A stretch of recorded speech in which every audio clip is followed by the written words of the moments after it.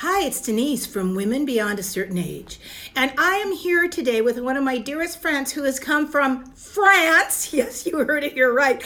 Jamie Slier, I always pronounce her name the correct way, but her mother changed it. It's a long story. Anyway, Jamie is here promoting her book at Melissa's, if people know Melissa's Produce, international company. And her book is called Orange Appeal. Now, I know Jamie's book because I baked from it before, and it was absolutely delicious. But I did refuse to put one of the syrup sauces on the cake because I thought it was great the way it was. And she kept texting me from France saying, "You put the syrup on there, bitch." Okay, if that tells you something about our relationship. Anyway, welcome, Miss Jamie. Hi. So here she is. We are sitting in the so ultra hip Ace Hotel downtown. And we are doing 2 podcasts today with Jamie. I don't know when they're going to air. Diane talked to Jamie about her book a lot.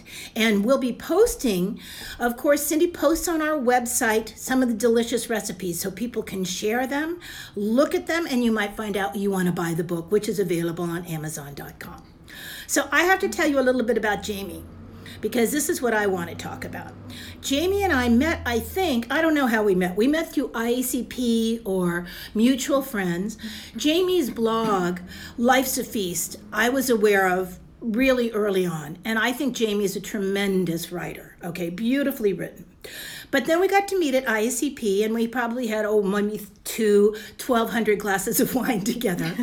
Luckily, she doesn't drink much, so you know how I do that. I drink mine, and then I get hers when she goes to the restroom. I used to just follow you around at parties. There you go. As you drank, and I would kind of trail after you. This is called a wing girl. This is called a wine girl. You always fascinated me. Well, and rightly so. Did you hear that, Cindy? I want Cindy to hear these things about me. Anyway, we went to parties. We went to IACP. We've met at conferences together, and we do have many mutual friends. So what's fascinating to me, and I'm going to make Jamie tell you this, how she got to France, okay? So she's telling me this, we're probably on a double bed in some really kind of crappy hotel that we're all paying too much money for the rooms. And I had enough wine. She stopped following me, as we say. And we're sitting on the edge of the bed, and I said, how in the hell did you end up marrying a French guy and moving to France? No, I moved to France and then married the French guy. I know, but, okay, excuse me. How did that happen? I graduated college, and I worked a little bit in Philadelphia. Then I got a job offer in New York to manage an art gallery space for 2 dealers. Yeah. I went to New York and started working and just realized that everything was wrong. All my decisions for the past 10 years had been wrong. And I hate those days. I know. But usually I'm hungover. See, I know you were probably stone cold sober when you decided that. Maybe I should have been drinking. No, wrong job, wrong city, everything was wrong. Plus, just the whole, if I dare say it, the whole political situation was getting me and you didn't know what was coming, did you? You probably did. Saw it coming. God. It was the beginning. For me, it was the beginning. And so one day I said, I can't stay here anymore. I gave my bosses notice. I gave my landlord notice. I tried to give away my furniture and belongings and stuff, and I couldn't, so I... And how old were you at this? I was 25. Okay, this is fabulous. I cashed in I had no money. I was going to say, I bet you were rolling in dough though, right? No, I was living basically paycheck to paycheck, and so I cashed in a bond. So it couldn't get any worse. Right. I cashed in a savings bond my dad had bought me when I was born. God. It had increased in value to a whopping $450. Oh, well, you were rich. I was rich. And I literally packed up everything I couldn't give away in big black trash bags and dumped them on the sidewalk in front of my building. And I took 2 suitcases and my $400, and I got on a plane to France. I love this story. And then the next couple of years, I would run out. I remember it was like 1,400 francs for a one-way ticket back to the States. So when I was down to 1,400 francs, I would go to the airport, I would fly back, I would temp for 2 or 3 months, and then fly back. And 2 years later, I met Jean-Pierre, and I married him and stayed. Now, did you speak French before you got there? I thought I did. That's the best. Oui. Well, I'm a linguist practically. Oui. Now, which is good because my very first job was as an interpreter at a French cooking school, and I tell you, you really have to learn how to speak French fast. No, and I have done that. I have been in French cooking schools where there was a translator, and it's not an easy job, I happen to know. And sometimes some of the translators I listened to weren't very good, but since we didn't know, it didn't matter. Do you know what I'm saying? Right. It just didn't matter. Well, in my first wine class that I had to translate, I made a mistake over and over again. And in the middle of the class, I realized my mistake, and I had to stop the class and say, I'm so sorry. But every time I said X, I actually meant Y. Now, so I love it. So you flew back and you would temp, and then you would make some money and you would go back. Yeah. And where were you living at those times? Had you found an apartment? Were you living? No, living kind of place to place. Okay, now see, you needed those bags of stuff you left I in know. New York on the ground, which, by the way, is probably still in someone's living room. That's called a garage sale in New York, isn't it? I mean, that's exactly, I'm sure someone's still using your duds. All right. Now, when did JP enter the marketplace? The second year I was there, I was actually living with a French family in the suburbs. Nice. A woman who had 2 teenage kids who she wanted absolutely to speak English, not that they wanted to. So it was for me a place to live, and I moved in. And an American friend of mine moved in with her boyfriend, and he was living in this big, huge communal house with like 10, 12 people who would change all the time. Yes. Like a 10-minute walk in the next suburb town over, weirdly enough. So I used to go and hang out with her, and that's where I saw Jean-Pierre. Oh, across the room? Across the room. Did you fall madly in love with him? No. He was the first. Yes. He was the Oh, my first person ever, and I was 26, 27. The first person I'd ever looked at, and before I even got to know him, I said, I could marry him. See, now I have to tell you. Yeah. Same thing with Kenny. My Kenny, we went on one date, and halfway through dinner, and I'd been divorced for 14 years from my first husband, and I had a wonderful life, and I was not planning on ever getting married again because it was so much fun the first time that I just didn't think I could top that. And so but halfway through dinner, seriously, we're out on our first date, I thought, I'm going to marry this guy.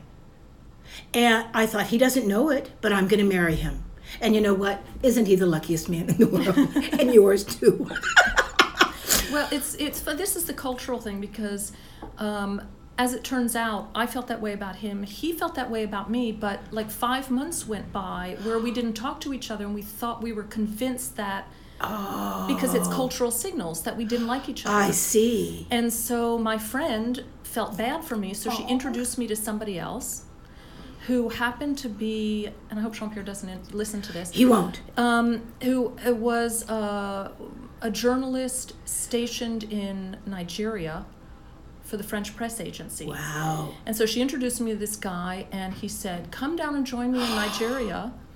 And so he bought me a ticket. Now we're getting to the naughty parts, just in case anybody's confused. Okay. And so I went back, and at that point, my friend, and this was all happening in a very short period of time, my friend for some reason decided that, no, she preferred me with Jean-Pierre. So she was going to still try and set me up with Jean-Pierre. And so she created this kind of situation. Why am I telling this whole story? Because I'm dying for it. And she's told me some of this before, but I'd had too much to drink, so now I'm sober and I'm really enjoying it. So basically, the 4 of us went to her boyfriend and the 4 of us went to a party, and it came out that I was leaving 1 week later to go join this guy in Nigeria. And that's when Jean-Pierre told me that, no, I should stay with him. Okay. See, now girls that are listening that are younger, you think you're never going to meet Mr. Right, okay? And even if you're old and you've already married Mr. Wrong, you can still meet Mr. Right across the room and hopefully have an incredibly invasive girlfriend like Jamie who set you up.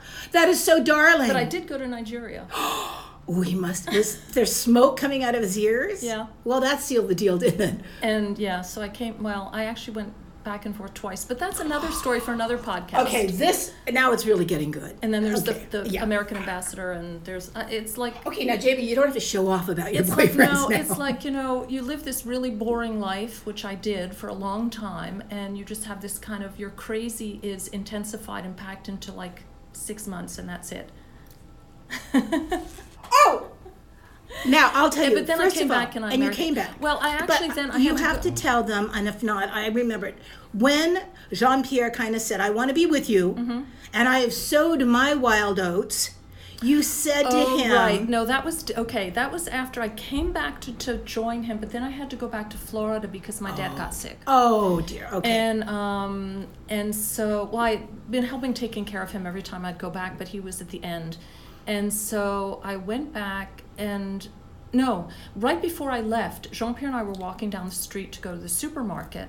And on the sidewalk in front of the supermarket, he turned to me and he said, I've done it all. Oh. I've sowed my wild oats. I've tried absolutely everything. I've lived that crazy wildness. And now I'm ready to settle down and have children, and I want to have them with you.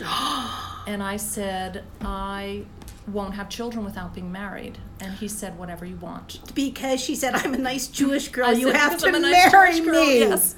And so we went into the supermarket to the produce aisle, and I turned around and I said, just to be sure, does that mean we're getting married? And he said, yes. Okay, now here's another life lesson for people that are learning. You see, you only have negotiating powers, girls, in the beginning. Okay, if you are already married, forget it. It becomes a dead deal. Okay, you took the bait, you're done. But in those crucial moments before you marry them, you gotta make ground rules. This is fabulous. It's such a fabulous story. Now tell us about how many years have you been married? About 1,432. Yes. When the earth was cooling, Jamie and JP got married. You have two beautiful sons. Yeah, how 32? 32? Oh my in God. 1987 we got married. Yeah. 30? Yeah, I don't know. That's a lot. That's a lot. And you have two beautiful sons. Yeah. And how old are your sons? 29 and 31. I know. I shouldn't have made her say that out loud. I'm still only 39. I know that because it was molecular gastronomy. It was all magic. Now, when you wrote your book, it's because Jamie and I share the same agent, Martha Hopkins. Mm-hmm. So when Jamie wrote Orange Appeal, I knew it would be great, and I know she'd sign the contract. But I happen to know that what I want to read is Jamie's own book about your life. I want to read your memoir. Are you still working on it? Yes. But I know it's been hard since you bought the hotel, which, by the way, Jamie sometimes has workshops there. It's a beautiful place. I hope to go there sometime soon. Many of our friends have gone to visit Jamie and been at the hotel. It's beautiful. Yeah. And it's a beautiful part of France. And you can get there on the train, can't you, sweetheart? Isn't it pretty easy to get to the train? Yeah. But I want Jamie to write her memoir or about her life and about the hotel. Because you must have stories from being in the hotel now that is just... But your busy season is what? From February to November? No, from April through October. Okay, yeah. But when you're working every day, like crazy hours. Yeah. And what do you do to be an innkeeper? You have to tell us. Besides, you make world famous jam. World famous jam. I make the jam because it's been a tradition. We're the fourth owners of the hotel. It was created in the 60s, and each of the owners have always made the jam on the premises for breakfast. Oh my God. And so when we were going to buy the hotel, they said, under the condition that you continued the tradition. And I'd never made jam before. I was just going to say, had you ever made jam before? Nope. And I said... Well, you'd never spoken French before either. And look, it worked out fine. I learned how to make jam in 2 weeks. Oh, okay. And now I make 1,300 jars a year. I know you do. Yeah. I follow the jam. I think the jam should have its own Facebook page, actually. Yeah. So, but what do you do on a daily basis, being an innkeeper? Day to day, we have a permanent staff of 5 and a 6th in season. Okay. Personally, my day is I wake up around 5:15 every morning, 7 days a week. I'm downstairs only because I like time. I know, I absolutely. like I'm the time same in way. the morning. Now, see, I'm up at 5 because why? Because it's quiet time. Yeah. I don't have to respond to anyone. Yeah. I feed my dogs. I have tea. Yeah. I like the quiet. Yeah. And I'm downstairs by 6:30, between 6:20, 6:30. I set up for breakfast. Lovely. At 7:30, one of our team comes to help me to help me with breakfast.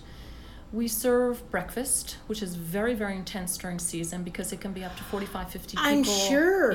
Now, you know. you're talking about like eggs too? No. Okay. It's all local artisanal products. So fabulous. We kind of highlight the local specialties. So they have jam and croissants and fruit and yogurt. And the local goat cheeses. Local goat cheeses, and lovely. And local rillette, which is a pork spread, which is a local specialty Sure.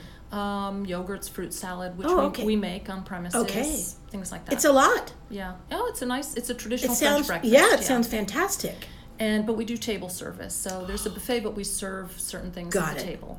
So we do that until the end of breakfast, and then I stay and clean up because the person who helps me goes to do the rooms. Of course. And so in season, I usually finish around 12:30. And then I go and I verify all the rooms as the girls clean them. So Gotcha. I verify them before the new clients come in. Perfect. Afternoons are Don't mine. you have to do? Oh, good. But who does all the marketing? What we do. Yes. So certain days of the week we have to go to do the shopping. Sure. For the hotel. I make jam, and jam is predictable and unpredictable. So when it's pear season, for example, we call our producer the guy who we're a pear region. So we go to one of the local growers. Very lovely. And he'll say, okay, I have pears until November. And so we'll choose to go when we go and get them. Gotcha. But there's other days where people show up at our door with 30 kilos of green tomatoes or 10 pumpkins or... Wow, okay. 30 kilos of green gage plums. And so then I don't have a choice. I'm making jam for the next 5 days straight. You should write a jam cookbook, shouldn't you? I should be. I'm supposed to be, and Martha's waiting for the, proposal. You know what's funny? And Martha will listen to this. She's waiting for a proposal from me, too. In the time that Martha's waited for this proposal, she got married and changed houses, bought a house, moved twice. But the thing is that actually when I bought the hotel, I signed with Martha because I want to write a memoir about the hotel. Yes. And I ended up doing Orange Appeal because it was just too soon to do what I need. I know. But I have been writing down stories, and I also want to write the memoir about my coming to France. That's exactly. I think that's the ticket. Up there. Yeah, honey, absolutely. Which is more complicated because I'm trying to figure out how personal I get. Listen. Yeah. Tell me about it. Sometimes when I write things for the memoir, of course, I've only been writing my memoir for 20 years, so what's the hurry, right? I'm going to be dead before that memoir gets finished. We'll come and we'll find it in your living room. And Cindy knows where it all is. Just throw the shit together in a bag and somebody will print it. No. Now, I sent out a proposal. Martha sent out a proposal last year. We got one really incredible nibble very quickly, and as quickly as they bit, they quickly threw it back like a fish. They said, no, we're not going to do it after all. But after that happened, I decided, though they said they liked the writing, it was, big publisher, blah, blah, blah. There wasn't negative things. I know this, Jamie, at the moment, they really are only looking for famous people's memoirs. Do you know what I mean? I mean, very much so. What? I'm not famous? Well, you are to me, in my own mind. But I have to tell you, it's... Okay, I think that they're organic. I think they should be whatever you want it to be. I know for me, since they rejected it, when I went back to it, and some of it's still very usable, but I realized something, that I wasn't in it enough. Do you know what I mean? Yeah. I needed to be in it more to make it, and I don't think that at the time, I would much rather prefer to talk about other people and what's wrong with them than look at... Who mentioned Sandra Lee? God damn it, that girl comes up all the time. Those bitches I've worked with. See, it's a good thing I hang out with you when you're drunk because I get the real stories. I know. You're getting the cleaned up model today, aren't you? But anyway, I'm interested, and you know what? I don't think that they have an expiration date. I think that the way you write, and because I think you're a fabulous writer, Jamie, when you're done, you'll do it. Yeah. That's all. And right now, if you don't have time while you're doing the hotel, you won't always be doing the hotel. Or when you have your free time, you'll get back to it and you'll do more.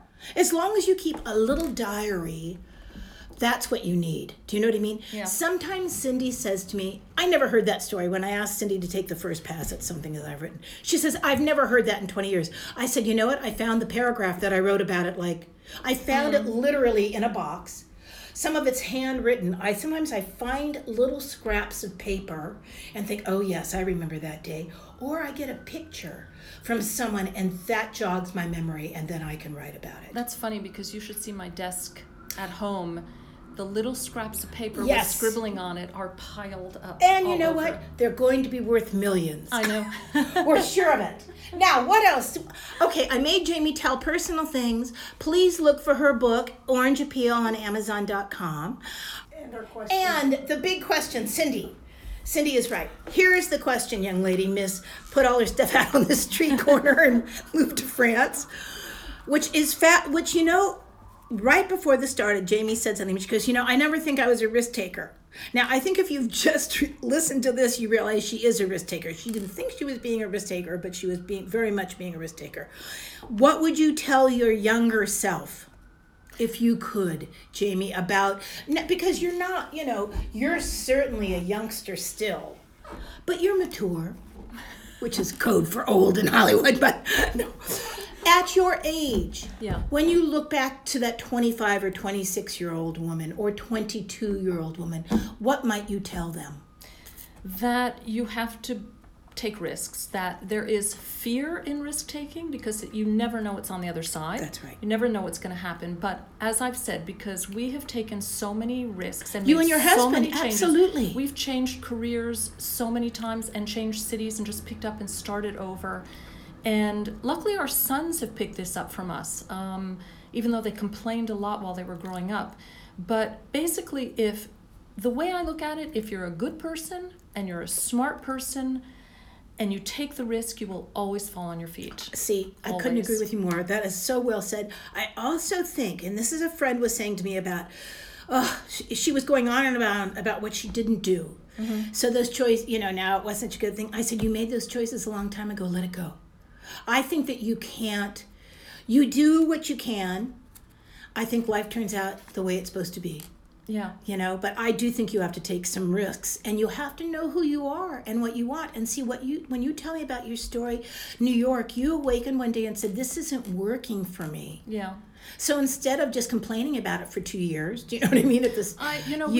I've come across so many people since then who've said, I wish I could too, but I can't. Yes, you could have, but they didn't. It's like, yes, you can. Yes, you can. You can. That's exactly because right. their excuse is always, I have a job that I can't leave. Oh, no. Or Oh, I have yeah. kids. Or I have, Or no. whatever it is. And I I tell have you, a car payment. when my older son left, graduated college and moved to Senegal in Africa, I said, really? And he said, it's your own fault. You gave us the world. And thank you, young lady, because you gave us the world again today. I love that. I'm so glad to see you, Jamie. Thank you so much for doing this. Yeah.